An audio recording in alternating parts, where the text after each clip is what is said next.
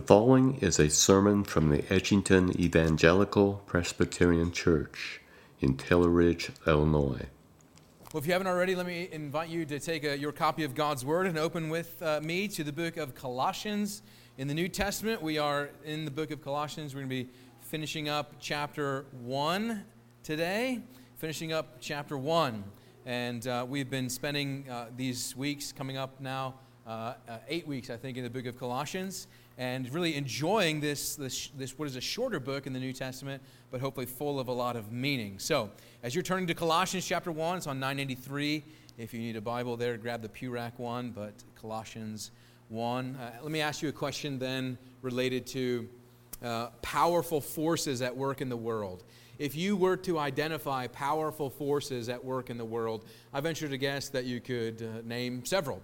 Some of them deeply wicked and unrighteous, some of them wonderful and pure and true and good.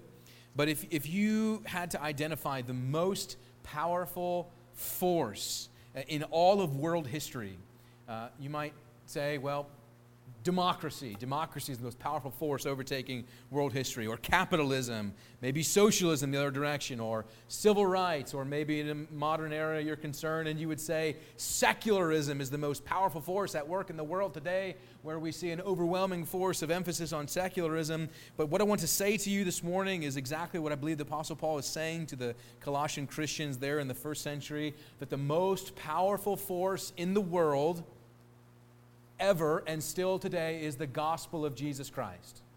The most powerful force, most powerful idea, the most powerful truth in all the world is the gospel of Christ.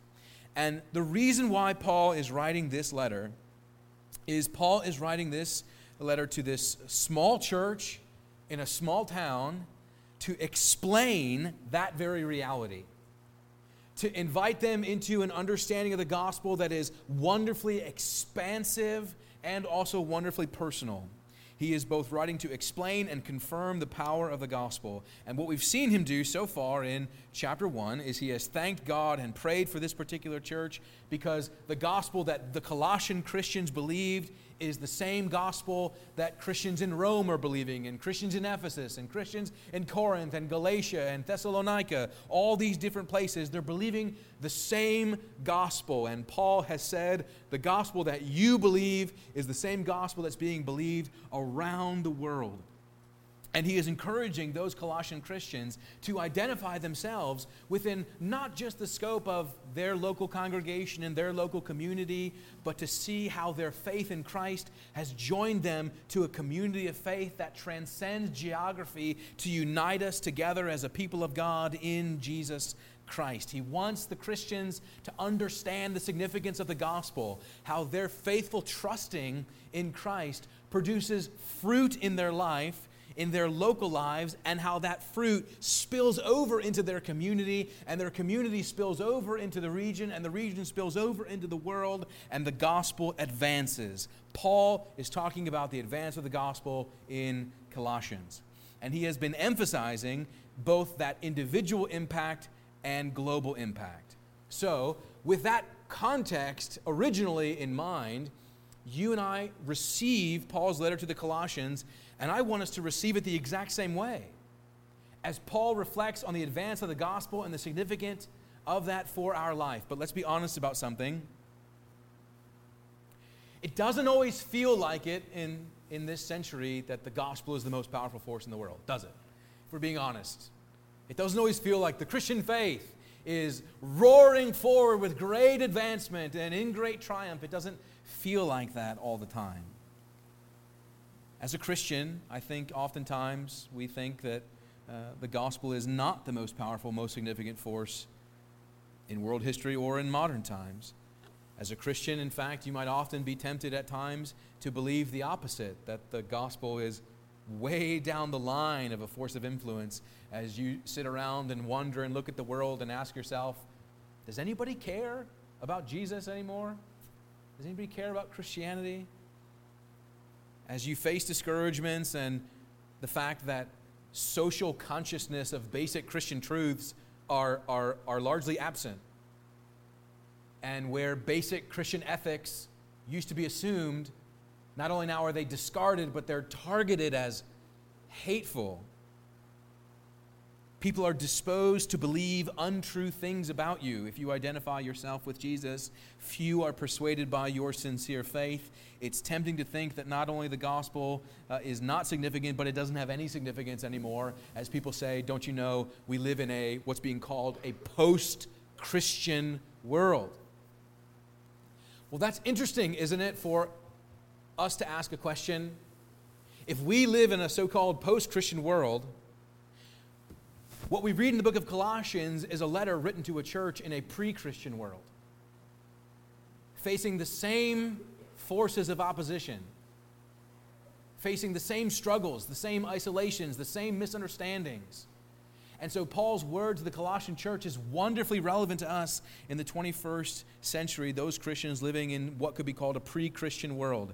Now, Paul knows all of that. Paul knows the opposition. Paul knows the struggle. Paul knows the temptation to feel like, boy, we're really small amongst everybody else out there who doesn't seem to care what we really care about. And how do we face that? How should we think about the way the gospel is advancing when it feels like God is only doing small things rather than great things? So, how should we speak about the advance of the gospel?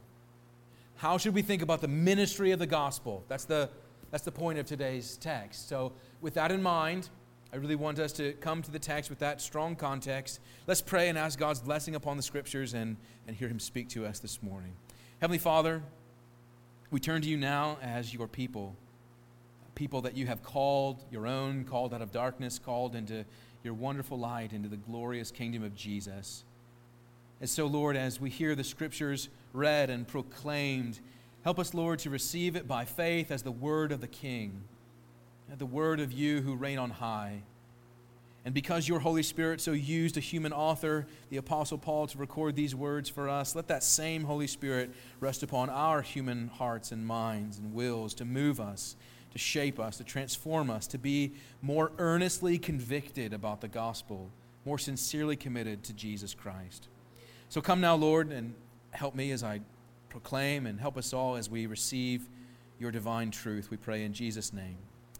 Amen. Hear now the word of God. Colossians 1, verse 24 to the end of the chapter, under the heading Paul's ministry to the church. This is the word of God. Now I rejoice in my sufferings for your sake, and in my flesh I am filling up what is lacking in Christ's afflictions, for the sake of his body, that is, the church, of which I became a minister according to the stewardship from God that was given to me for you, to make the word of God fully known. The mystery hidden for ages and generations, but now revealed to his saints. To them, God chose to make known how great among the Gentiles are the riches of the glory of this mystery, which is Christ in you, the hope of glory. Him we proclaim, warning everyone and teaching everyone with all wisdom, that we may present everyone mature in Christ. For this I toil, struggling with all his energy, that he powerfully works within me. Amen. The grass withers and the flower fades, but the word of God abides forever. Do keep your Bible open in Colossians 1. And as you've got it there, look back very quickly at verse 23 as well. And notice how Paul speaks about himself. Paul is writing to this church he doesn't personally know, but he knows by way of a fellow minister. He identifies himself back in verse 23. He says he wants them to continue steadfast in the faith, stable, steadfast, not shifting from the hope of the gospel that you heard, which has been proclaimed in all creation under heaven, and of which I, Paul, became a minister. Paul is a minister of the gospel. We're thinking this morning about the ministry of the gospel. And I want to acknowledge to you on the front end, that's a bit of an awkward thing to do when you're the minister of the gospel talking about the ministry of the gospel. But it's helpful in context to remember that Paul is talking about his gospel ministry as a model for gospel ministry. So I'm not here speaking about myself. I'm speaking about Paul's gospel ministry as a model of what gospel ministry looks like. Paul wants the Colossian Christians, Paul wants you to understand the ministry of the gospel, to understand how the gospel advances, how God has chosen through his providence in history to advance the kingdom of Jesus Christ. It is through a ministry of the gospel. We're going to say that several times. The ministry of the gospel. Now, he introduces himself here as a gospel minister. And then our text for this morning is his ministry to the church broadly. But we should think about this notion before we dive into the details of the very notion of a gospel minister. Paul understands that he isn't the only one of these. He is one of the apostles. The apostles are themselves gospel ministers. You can notice that Paul isn't just talking about himself, because even in the text, he's using both singular language, what I do, and also plural language, what we do. So, for example, in verse 28, he writes, him we proclaim. And the we is the ministers of the gospel. So he's not just talking about himself. He's not saying, look at me, look at Paul, look at everything I do, and pay attention to me. He's saying, no, this is how God has chosen to advance the kingdom of Jesus Christ through a ministry of the gospel by gospel ministers. The apostles, or perhaps specific to Colossae, particular individuals like Tychicus, who would have carried this letter to the congregation and read it to them. Or men like Epaphras, who would have been the first pastor of the congregation at Colossae, who heard the gospel from Paul and then took the gospel to Colossae and proclaimed it there. Or people like Philemon, who hosted the ministry of the gospel in his home. He is saying the gospel advances by way of gospel ministers who serve you in Jesus Christ and advance the gospel by their ministry. Now, we know that. And we know that because there have been now centuries of gospel ministers, right? There are those who are of incredible note in church history, ones who you might be able to recognize their names and their incredible contributions to Christ's kingdom throughout history. Just wonderfully, people who have done wonderful things for Christ's kingdom. And then there are also those who labor in relative obscurity, whom the history books will never write about, but who ministered in local congregations, making a difference in the lives of the people of God as servants of the gospel. So you should think about it this way. If you have heard the gospel, you have been a recipient of the ministry of the gospel by a gospel minister. That's how this works. That's how God has chosen to advance his kingdom, a ministry of the gospel by ordained servants. And so Paul is writing about that very thing. And you might be tempted to say, what relevance does this have for me if I'm not a gospel minister? Just hang in there, right? Because we're talking about the Christian faith. And if you identify yourself as a Christian, you're talking about how you fit into this picture. But Paul is particularly writing here about how God has chosen to advance the gospel so that the Colossian Christians will be strengthened, so that when they are tempted to think that they are only a small people of small things and a small Savior, they would be encouraged to realize that God is doing wonderful things in the world. So, Paul is here going to speak about gospel ministry under three, we could call them headings, or three subjects. What is so important for you as a Christian believer to understand about the gospel ministry is three things. First of all, in verse 24, is that there is suffering in gospel ministry. Suffering in gospel ministry. And then secondly, in verses 25 to 27, there is a stewardship of gospel ministry, suffering and then stewardship. And then in verses 28 to 29, another S word, there is the strength of gospel ministry. Suffering, stewardship, and strength of gospel ministry. As the Apostle Paul says, this is how the gospel advances. So first of all, in verse 24, the suffering of gospel ministry.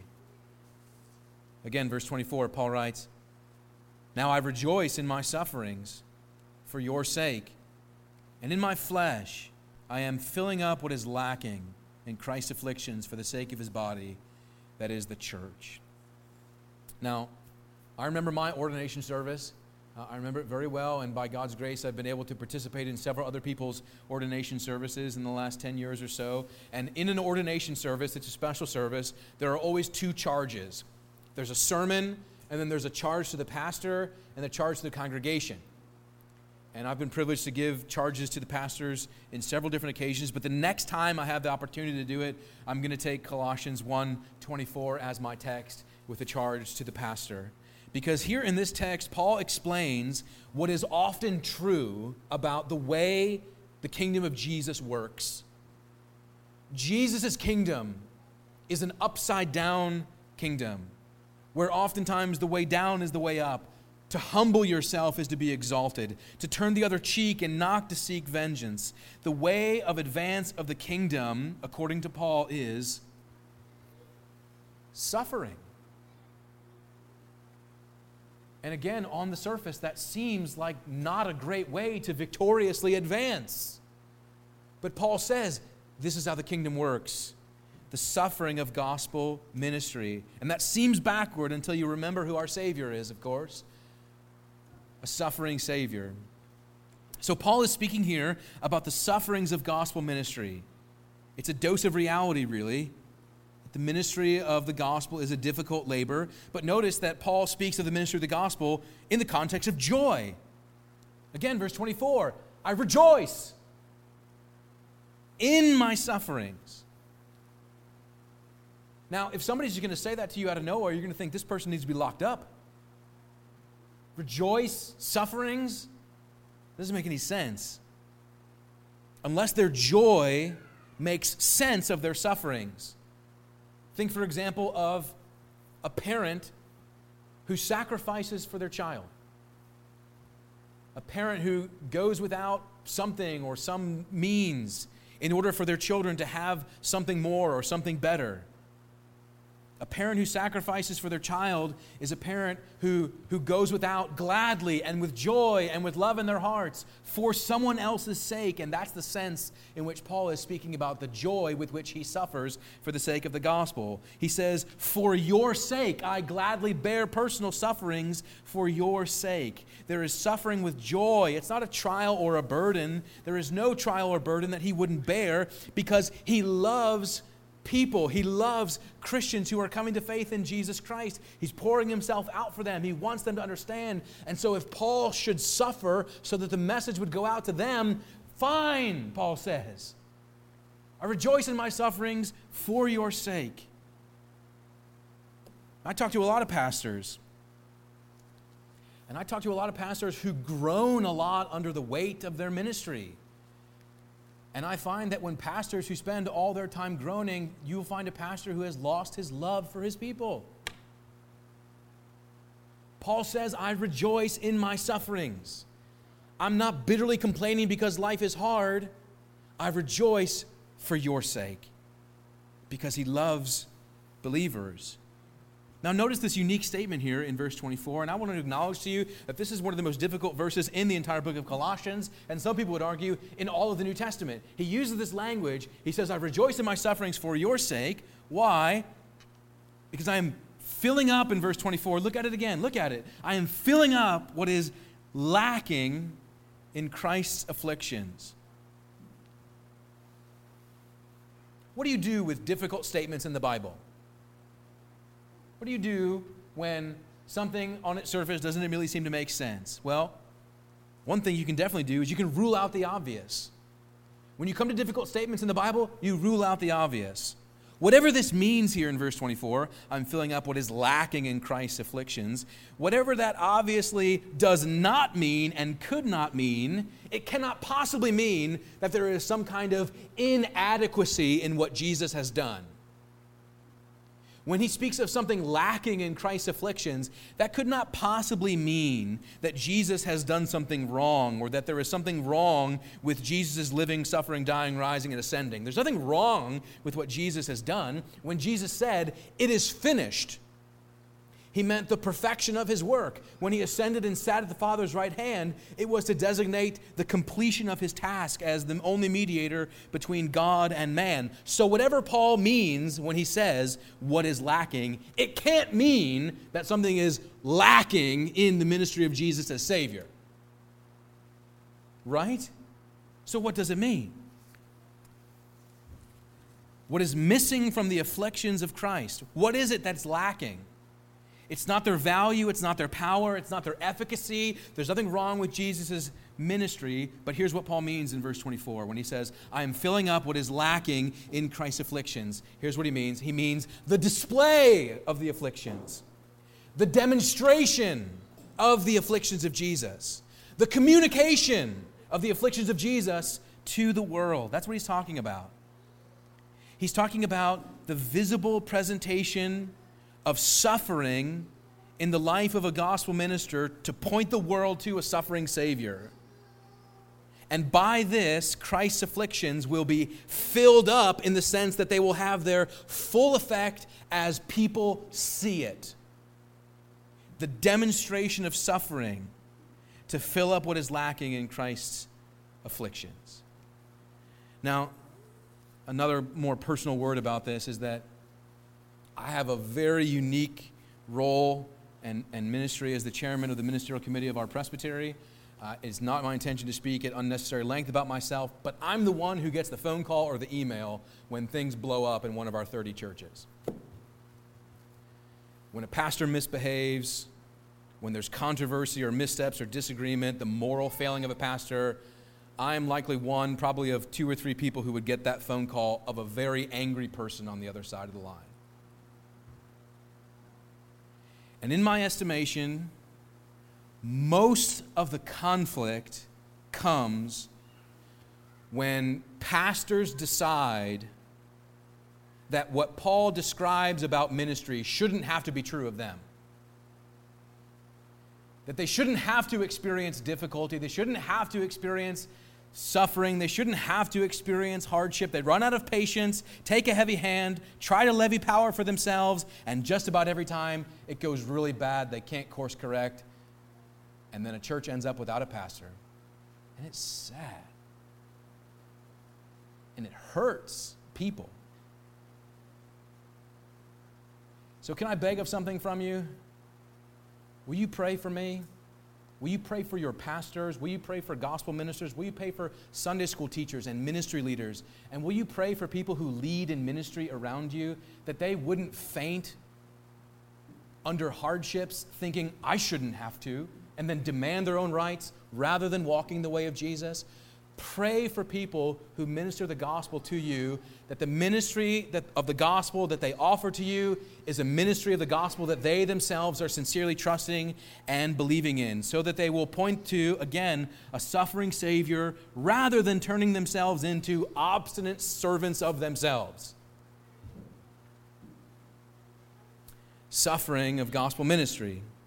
So there is suffering. And then Paul says there is a stewardship in verses 25 to 27. Look at it again. Verse 25, of which I became a minister according to the stewardship from God that was given to me for you, to make the word of God word of God fully known, the mystery hidden for ages and generations, but now revealed to the saints.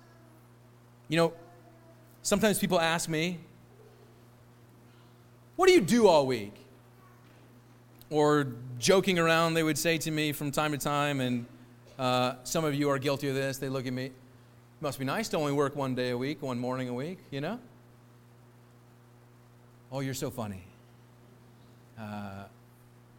Paul tells us what to expect from the stewardship of gospel ministry. If you look at verse 25, Paul became a minister of the church, he says, according to the stewardship from God that was given to me for you. A stewardship.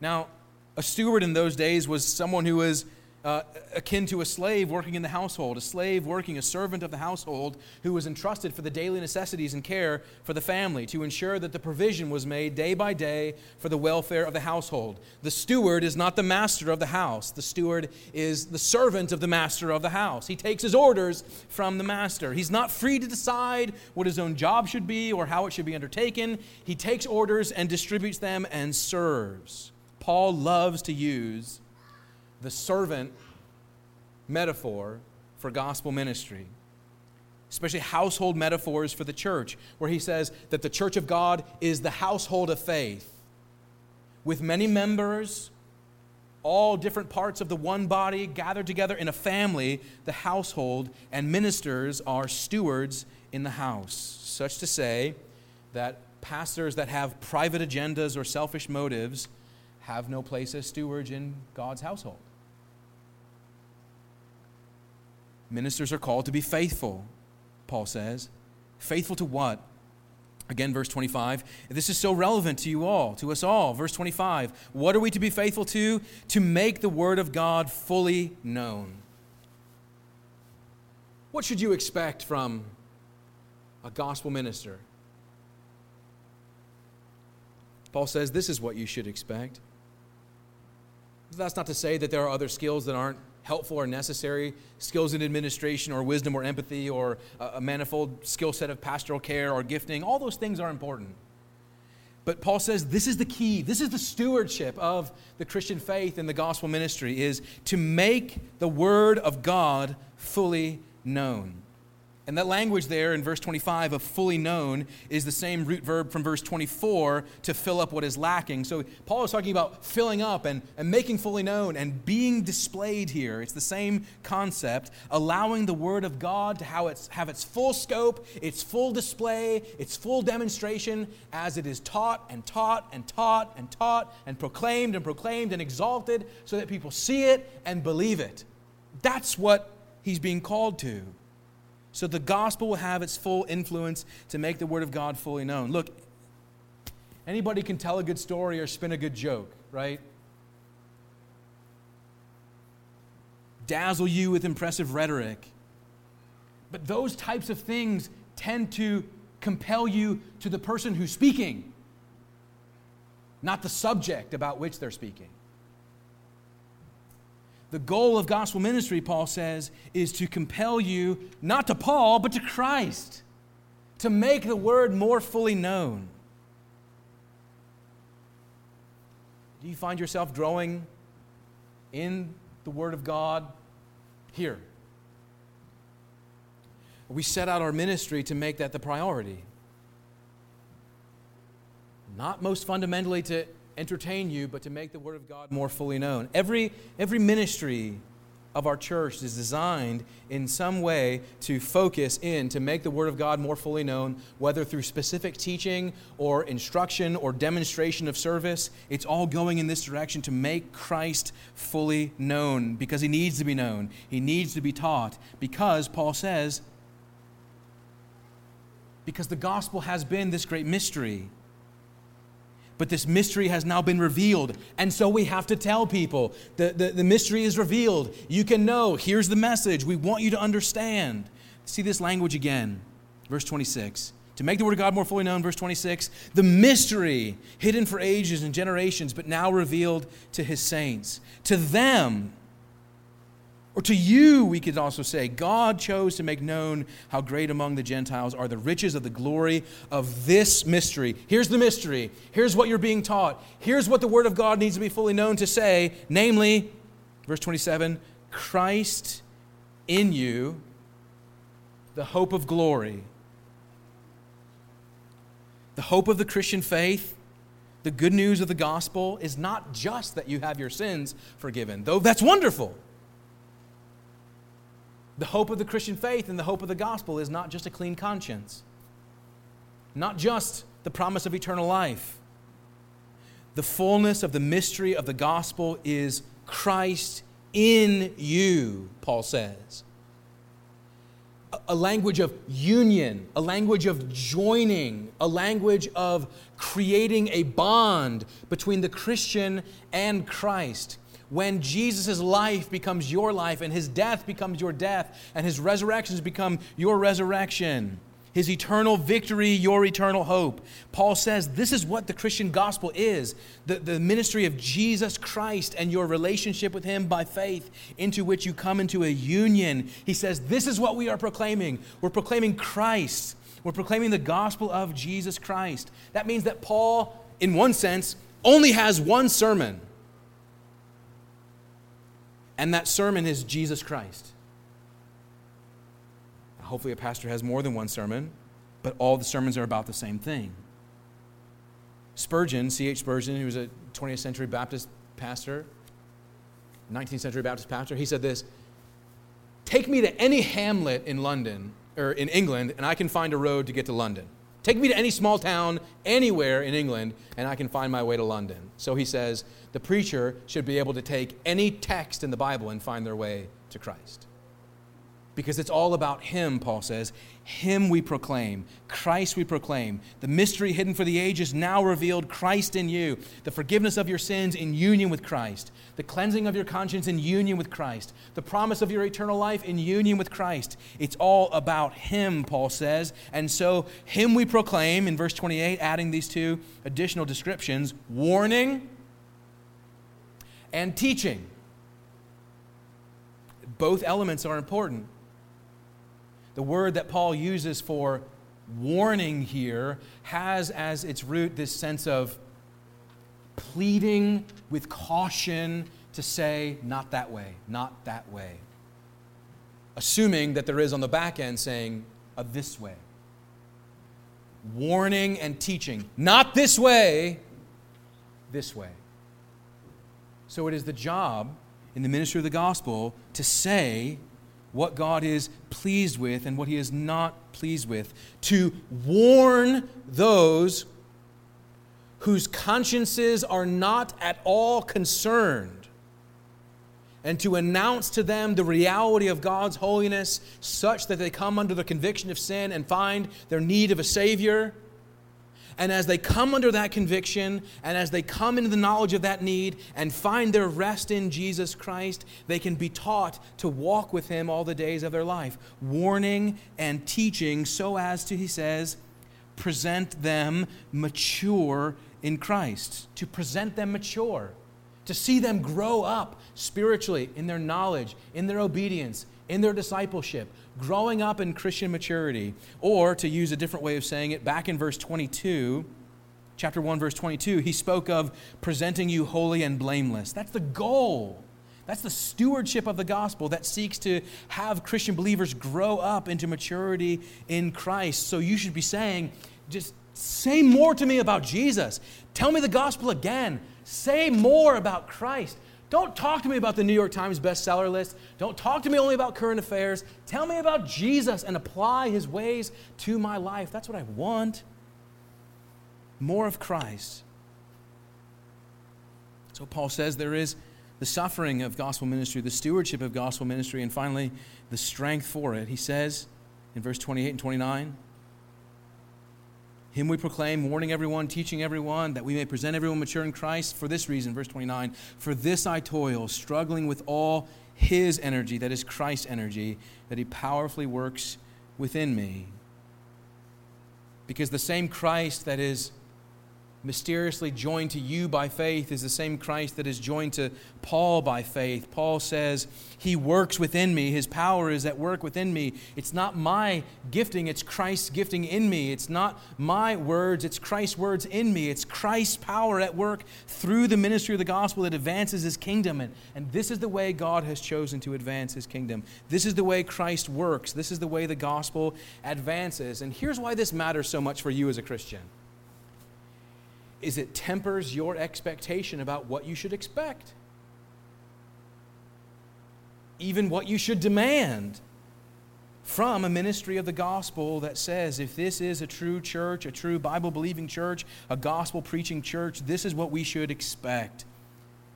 A ministry that says, here is God's Word. We will open it, read it, explain it, apply it, and then do it again next Sunday. As we teach the whole counsel of God, not picking my favorite parts or skipping over the hard pieces, but going verse by verse saying, thus saith the Lord for the good of His people. We open the book, we pray, we pour out water and say, God has claimed you by covenant grace. And then we break bread and pour out a cup and says, God strengthens you in His covenant mercy. And this is the way the gospel works. And this is what Christians should expect from gospel ministry. So that, loved one, you would not give in to the manifold temptation and pressure to assume that the Christian faith is waning in the world and we are seeing the sunset of the kingdom of God on earth. Forsake that thought. the gospel advances in the hearts of those who trust in Christ, on the backs of a suffering Savior who believes that God is at work through these ordinary means to accomplish his extraordinary spiritual purposes. Believe it with all your hearts, people of God, and expect it from your gospel ministers. Let's pray. Heavenly Father, we thank you that yours is a kingdom which will never pass away. We thank you that it advances in hope and by faith alone, in Christ alone. So, Lord, help us to reaffirm that faith and hope and trust so that our confidence might be strengthened, that we all together might be presented mature in Christ. Lord, bless your church, we pray in Jesus' name. Amen. Thank you for listening to today's sermon. If you would like more information about our church or its ministries, please visit edgingtonepc.org. May God bless and keep you.